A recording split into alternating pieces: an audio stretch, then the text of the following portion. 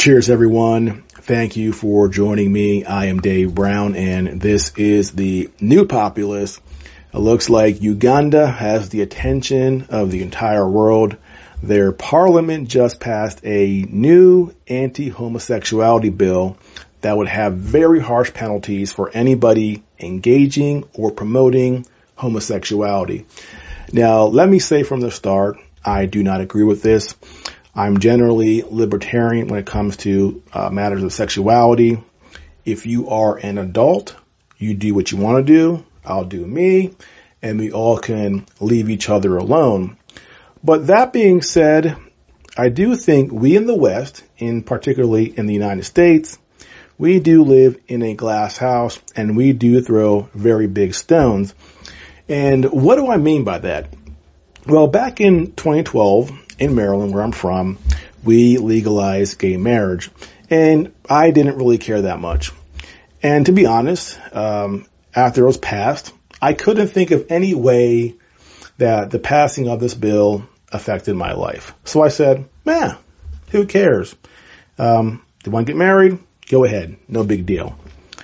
But then a few years later, I turned on my TV. I turned on ABC, which is a networked station in the United States. And on one of our biggest morning shows, there was a 10-year-old drag boy. And I'm scratching my head going, wait a second, what's going on here? Fast forward a few more years. Now we have on National Geographic the cover. We have a 9-year-old transgender. We have drag shows for children now. All ages drag shows with men wearing, I can only describe as bikinis or something like that, dancing in a very sexual manner with young children in the crowd. So in just 10 short years, we went from legalizing gay marriage to grown men in drag dancing for children, and children being given hormones to stop their puberty because they are transgender. Now, if you're living in Africa or anywhere else, you might look at the United States and go, you guys are out of control. Maybe Uganda should put sanctions on the United States for our behavior.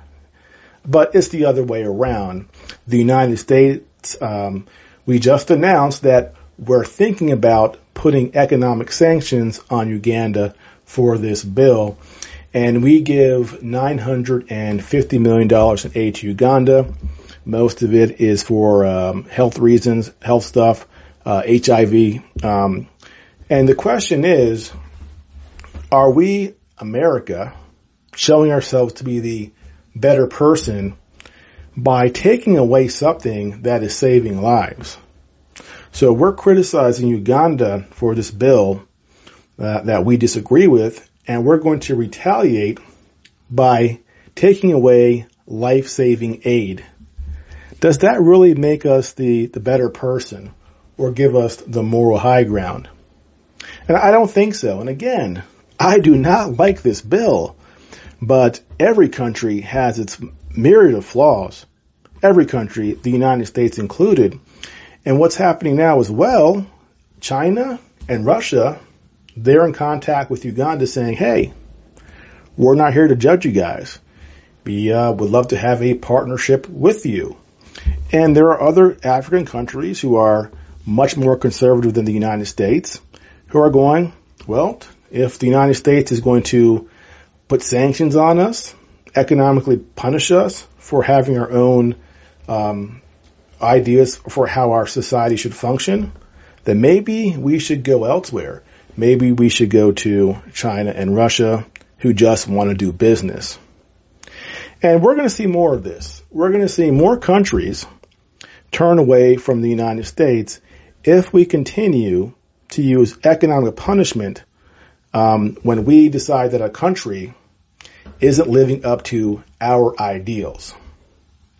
Again, that's one of my biggest frustrations. We say we want to spread freedom and liberty to the world, except in the last 20 years, we've invaded 5 countries and we've plundered them for their oil, killed millions, yet we're going to lecture other countries about a rules-based order or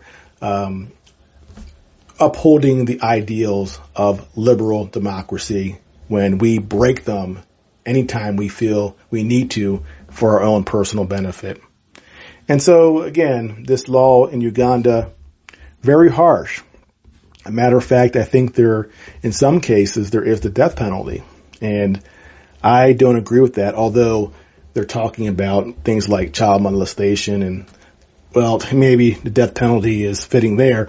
But, again, in totality, the law is pretty rough, and I don't support it. But we, the United States, need to find a different strategy for dealing with countries where we have disagreements with, other than threatening to sanction them, to harm them. And remember, when you put economic sanctions on a country, you're not just harming the leadership, you're harming everybody. You're harming children. You're harming the elderly. You're harming the entire community. And that's not just for Uganda. That's for every country that the United States places sanctions on. It's a punishment for the people. And over the long haul, they have shown not to really work. In fact, it actually makes the people in those countries go, you know what? Screw the United States. Let's get behind our leaders. It doesn't encourage them to want to change their leadership. It actually reinvigorates their support for their leadership because they look at themselves collectively as victims of the United States. So these sanction strategies, they are a failed strategy. They do not work other than to drive people away from the United States.